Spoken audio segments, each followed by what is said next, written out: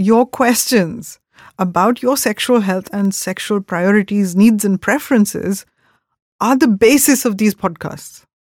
And because of that, I want to answer some really important questions that have come up over the past few weeks since I started doing this podcast.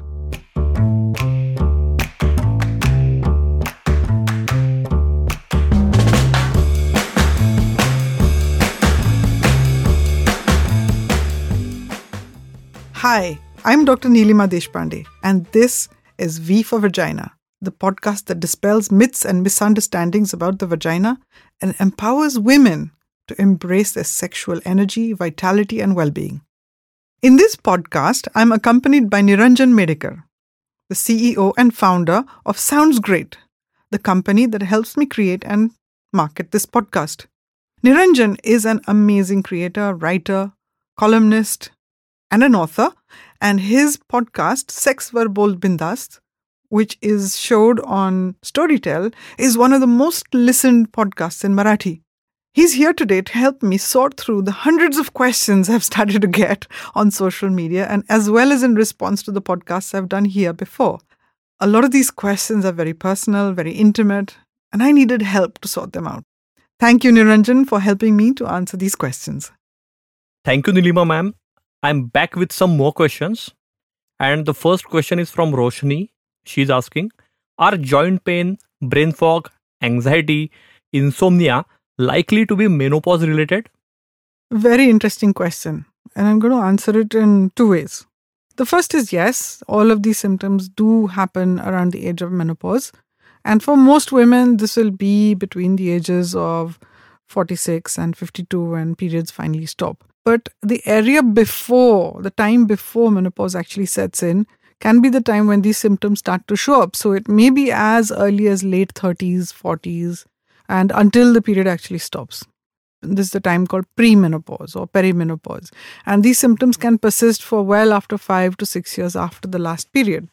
But the second way I want to answer this question is there are many problems that happen in this age group that are not because of menopause, but they are very similar to causing symptoms like menopause. And the most common symptom is anemia. In women who have heavy periods, frequent periods, bleeding, anemia, low hemoglobin level can also manifest as brain fog, tiredness, loss of motivation, desire, wanting to sleep all the time, tiredness, again, anxiety, depression, generalized body aches and pains, loss of libido. All of these things can show up in women who are anemic. The second problem can be with thyroid dysfunction. And we know as women start to go through menopause because of the changes in hormones and the changes in blood chemistry, thyroid deficiencies, thyroxine deficiencies, or thyroid problems can show up in this age group. Thyroid deficiency can show up as tiredness, exhaustion, swelling around the ankles, which is again very similar to anemia.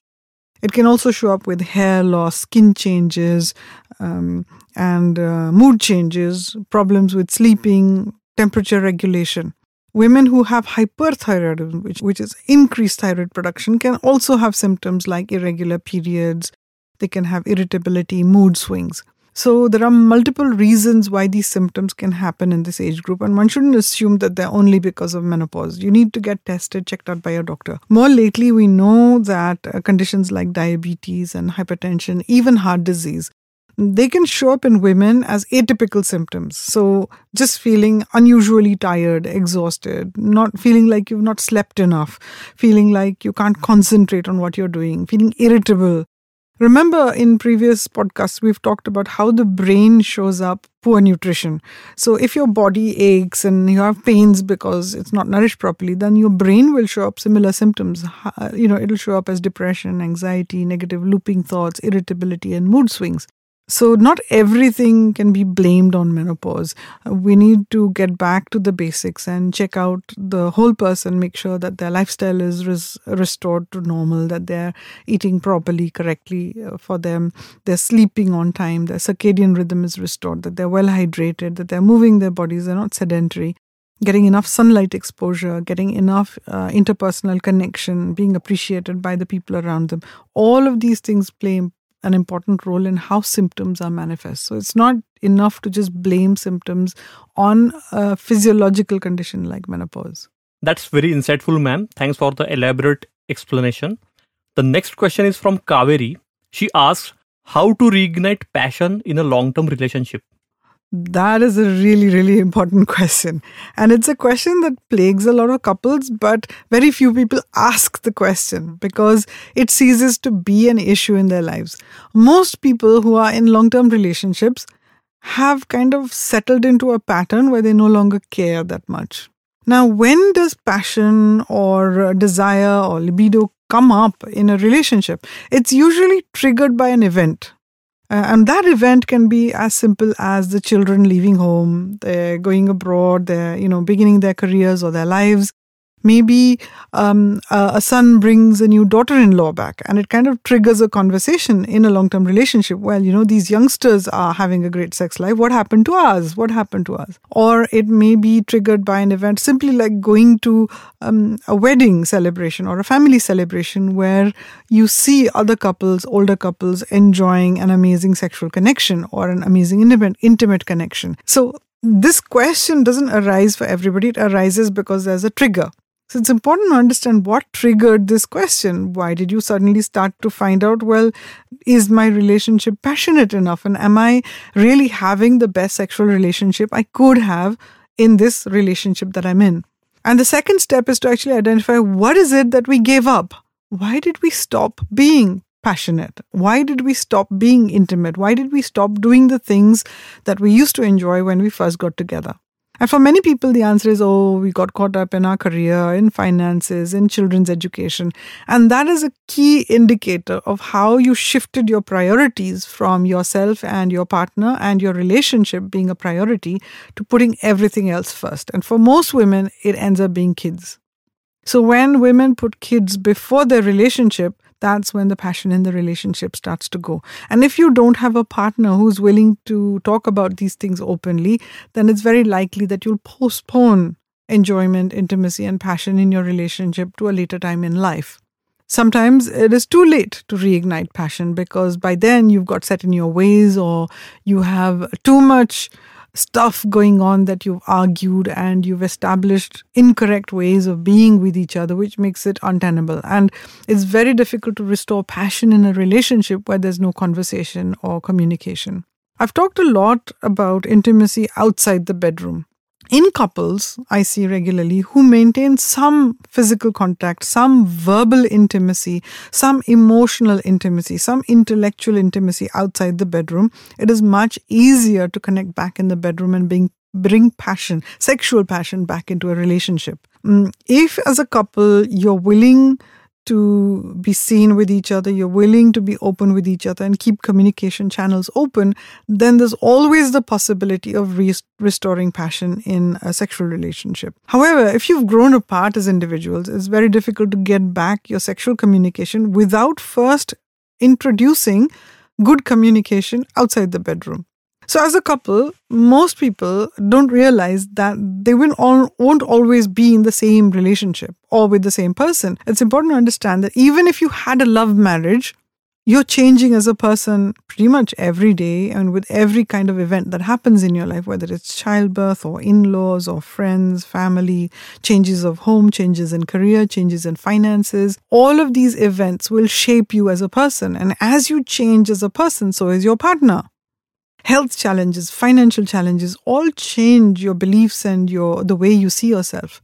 How you relate to your partner also changes. Now, unless you have an open communication system where you talk about these changes and how you're evolving within your relationship, you might find that either you or your partner has moved so far ahead or left so far behind that you can't catch up. So how do you keep this connection alive? The most important thing is to keep communicating. And by communicating, it means keeping the verbal channels open, keeping the door open, not letting arguments and disagreements be swept under the carpet or not going to bed with these arguments unresolved. There is no argument that threatens your survival unless you let it. if each individual takes responsibility for what triggers them, for what hurts it brings up from their childhood, you take responsibility for healing the hurts, and then your relationship is open to thrive, because then you're able to communicate without constantly being triggered by the other person's inadequacies or hurts. No other person in the relationship can complete you. It's your responsibility to complete you. It's your responsibility to be your source of happiness. When a happy individual comes to the relationship with responsibility for their happiness, then the two people together can give 100% of themselves and contribute to the other's happiness. It's a choice. It's not like being married. Oh, you have to perform because you're in a marriage. You're in the intimate relationship and you want to build passion and intimacy because you want to, not because you have to. I see so many couples in my clinic where one person feels threatened that the other person is going to leave. And so they say, oh, I have to build this passion in me. And anything you do against your deepest desires is always going to be sabotaged. You'll find a way to not do it. So again, my reiteration is that each individual in the relationship first understands who they are, what their priorities are, learns to love themselves, make themselves happy, make that their relationship priority, and then engage in improving intimacy, first through verbal communication, then through physical intimacy and communication outside the bedroom, and then you carry that into the bedroom. Some tips and tricks. Once you know that you've got a great relationship, you can communicate your hurts, your needs, your wants, and take responsibility. You're using the I word.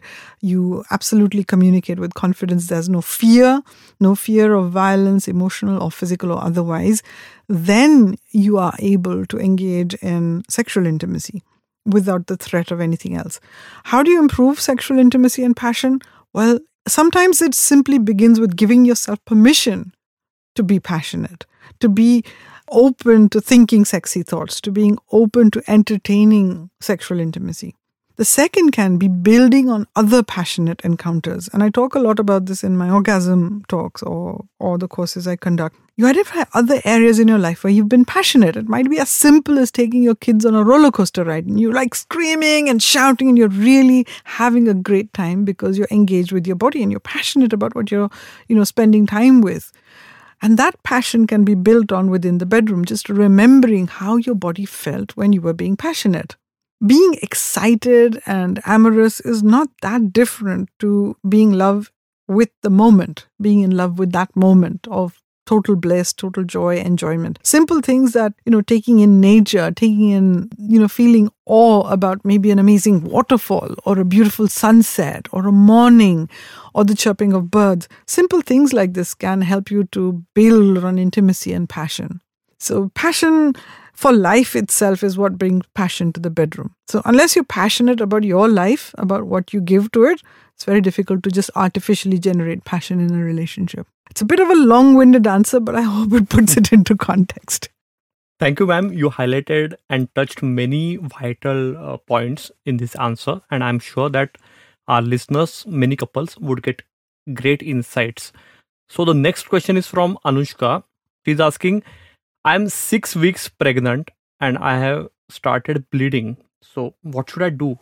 I'm really sorry. I'm so sorry that you're going through this really difficult time. It can be quite a shock when you find that you started bleeding or you're pregnant. My recommendation would be that you see your obstetrician, your gynecologist, and follow their advice to the letter. We know that in women, in human beings, pregnancies are quite wasteful. So up till 12 weeks of gestation, about 1 in 5 pregnancies do end in a miscarriage. Bleeding is not a good sign. It usually precedes problems with that particular pregnancy, with its implantation. There are so many different reasons why you might have bled. Your gynecologist or obstetrician will examine you and assess the state of the pregnancy, the stage of the pregnancy, the location of the pregnancy, and any other things that need to be evaluated to advise you correctly. They may or may not recommend some medication which you should take and get guidance on simple things like, how active should you be? Do you need to take rest? Should you be sexually active? What triggered the bleeding? How active are you at work? Have you taken some time off work? Do you drive? What kind of food are you eating? Are you suffering with nausea and vomiting? All of these questions that you might have, really important to write down and discuss with your doctor when you go there. Suffice to say, early pregnancy bleeding is not because you did or didn't do anything, unless there's some obvious reason that your doctor finds out. And I want you to really, really take it in your mind that it's not your fault. No, don't blame yourself for this. Take care, look after yourself, follow your doctor's instructions, and let yourself off the hook, because we know that early pregnancy bleeding, early pregnancy losses are very common in human reproduction. And sometimes when the pregnancy is, at fault, it's nature's way of making sure that an unhealthy baby that can't survive isn't born. And very early on, nature will take care of a pregnancy that maybe has some chromosomal or other problems, and it'll just get rid of it. At other times, if the pregnancy is very healthy, it doesn't matter what you do, you can't lose that pregnancy. So both things apply. And in early pregnancy bleeding, there are many things that need to be assessed. So please do see your doctor and get guidance. And there is one thing that's really important, and it's come up only because you've asked this question on a medium like this, is to trust your doctor implicitly. If you have any doubts, it's better to communicate with your doctor and open up and share what your concerns are so that the doctor can help you. If you find that you can't get on with your doctor, you can't ask the questions, or you don't feel comfortable, find another one. You live in an area, in a country where you can choose your doctor. So it's very important that the obstetrician or gynecologist you choose is someone that you trust implicitly, that you don't question, that you're able to voice your concerns and talk to them openly about your questions, and that your questions get answered, and that you're not left worrying about what you should be doing next, whether it's your pregnancy or with the relationship with your doctor, or what you can and can't ask your doctor. That's very insightful, ma'am. And trusting your doctor implicitly is very important during pregnancy. Yes, here is the last question. It's from Rachana. She asks, my cum smells like egg of fish during intercourse. What could be the reasons and how to treat it? The moment I hear something like this, I know kind of what's going on. Now, this is related to an infection, which most gynecologists know as bacterial vaginosis. Now, this particular infection, when it is exposed to an alkaline pH, it will release this particular eggy or fishy smell. Now, we know that about 30% of the population of women will have this infection in their genitals. And even if we treat it, for a significant number, 50 or 60% of them, the infection comes back. The smell can be irritating and annoying. And unless you're trying for a baby, then it's not really much of a problem health-wise. It doesn't really, cause any big problems unless you're having, multiple sexual partners, or you're having sex without condoms or without using contraception. My suggestion would be, if the smell really bothers you, then to use a condom so that the semen, which is alkaline, doesn't come in contact with the infection. You can get treated and see if it clears up the infection. Then most likely you'll find that it doesn't smell. And I have a suspicion that you probably find the smell comes back when you have a period, because blood is also alkaline. So when you have a period, it's very likely that the period blood also stinks in the same way.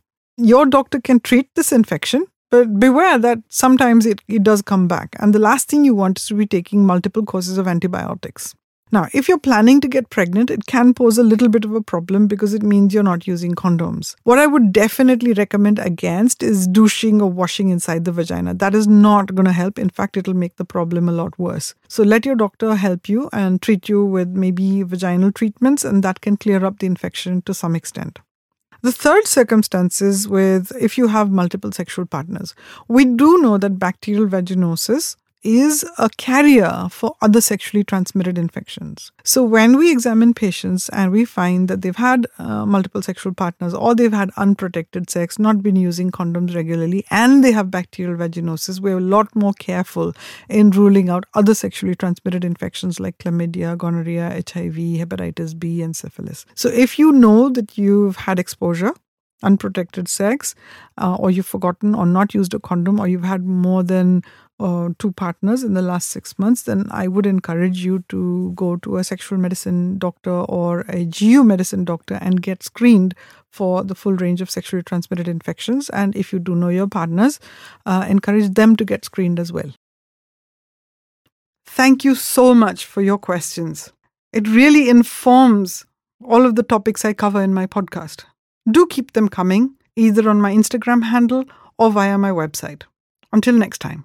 Remember to like, subscribe, and share this podcast with whoever you think needs to hear it. If you'd like to talk to me one-on-one for a personal consultation, get in touch with me via my website, www.drdnilima, Neelima, Deshpande, Deshpande.com. And you'll find a button there where you can click and book a slot with me. And I'll be sure to respond to any of your queries. Thank you. Disclaimer. This podcast is for general information purposes only. It does not constitute the practice of medicine, nursing, or other professional healthcare services, including the giving of medical advice. No doctor-patient relationship is formed. The use of this information and the materials linked to this podcast is at the user's or listener's own risk. The content on this podcast is not intended to be a substitute for professional medical advice, diagnosis, or treatment.